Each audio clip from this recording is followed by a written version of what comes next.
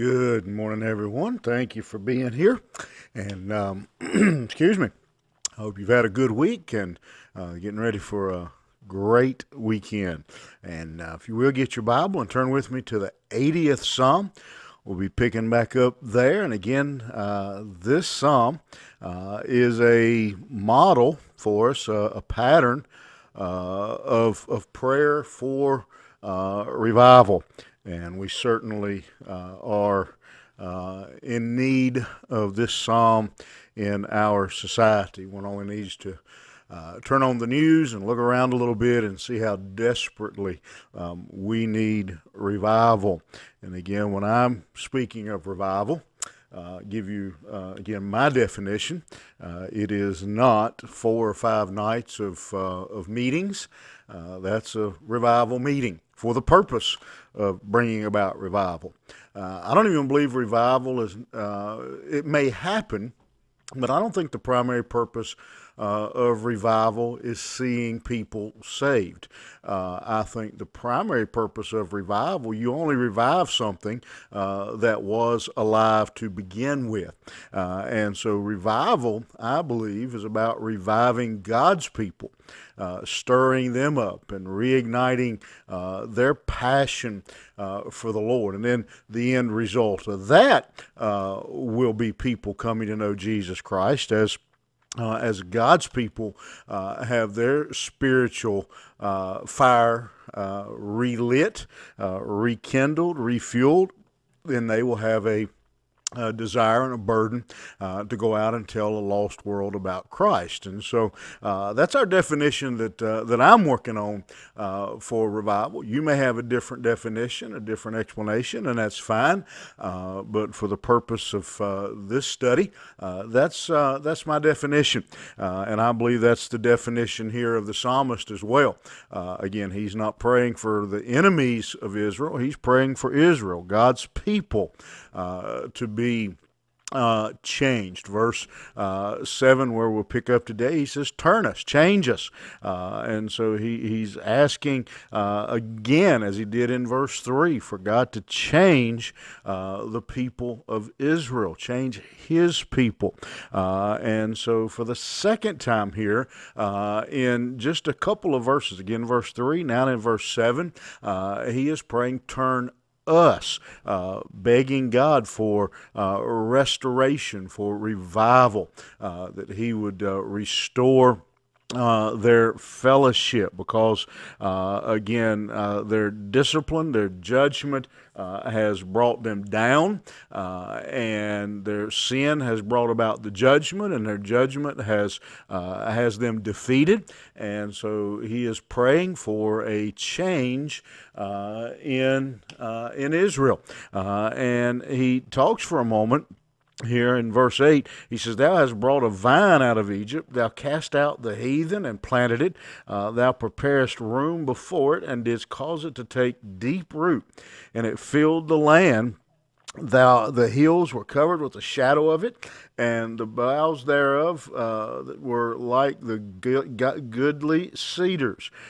She sent out her boughs into the sea, and her branches into the river.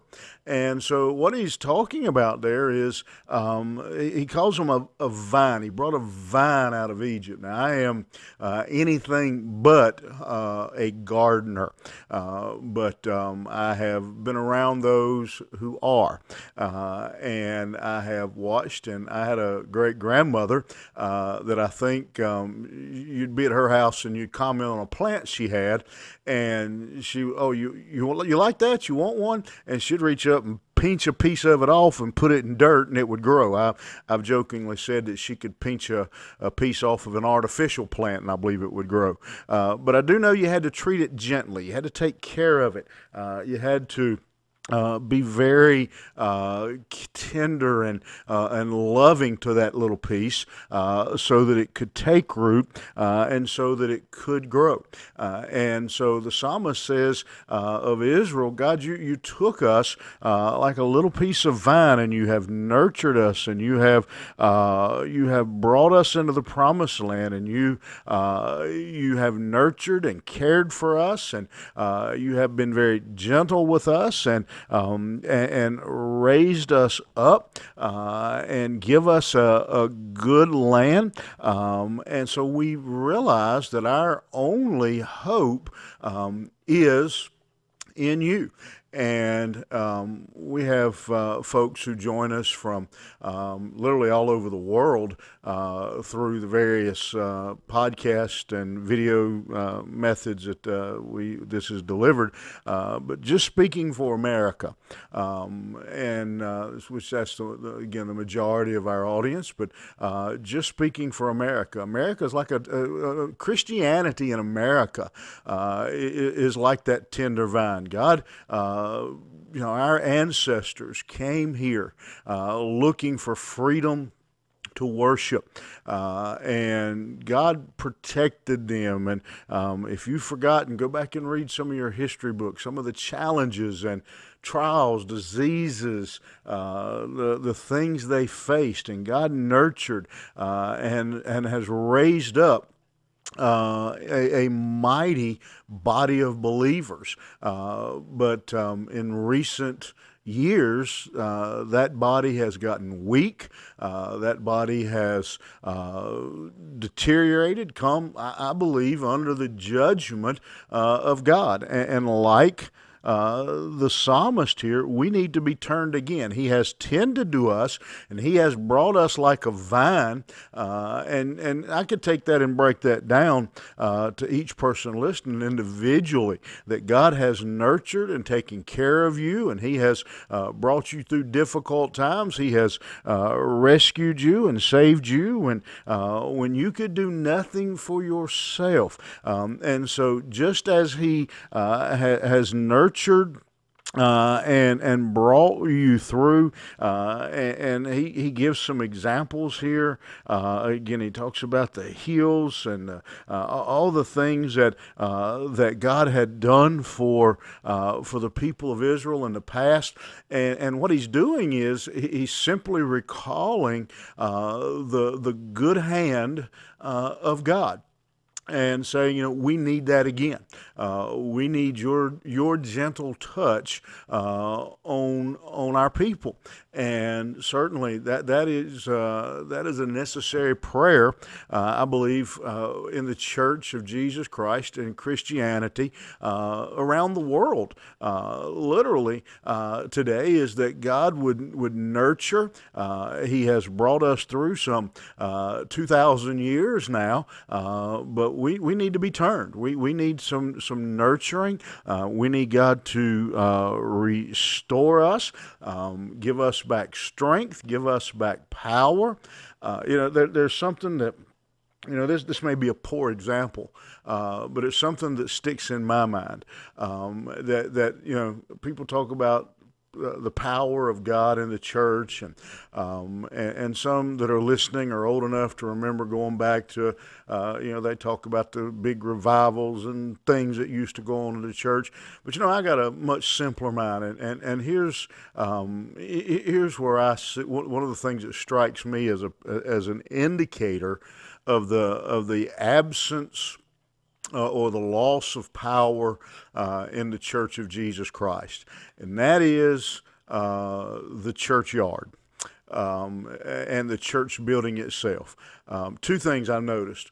The church I pastor, some of you you may not be part of our church, but we're on a very busy road, and the yard in front of our church is constantly having people throw garbage out of their car windows into our churchyard.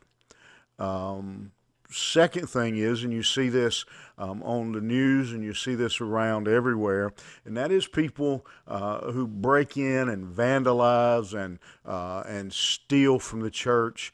Our church not too long ago had the catalytic converter stolen off of our van, and that's a big issue in a number of churches.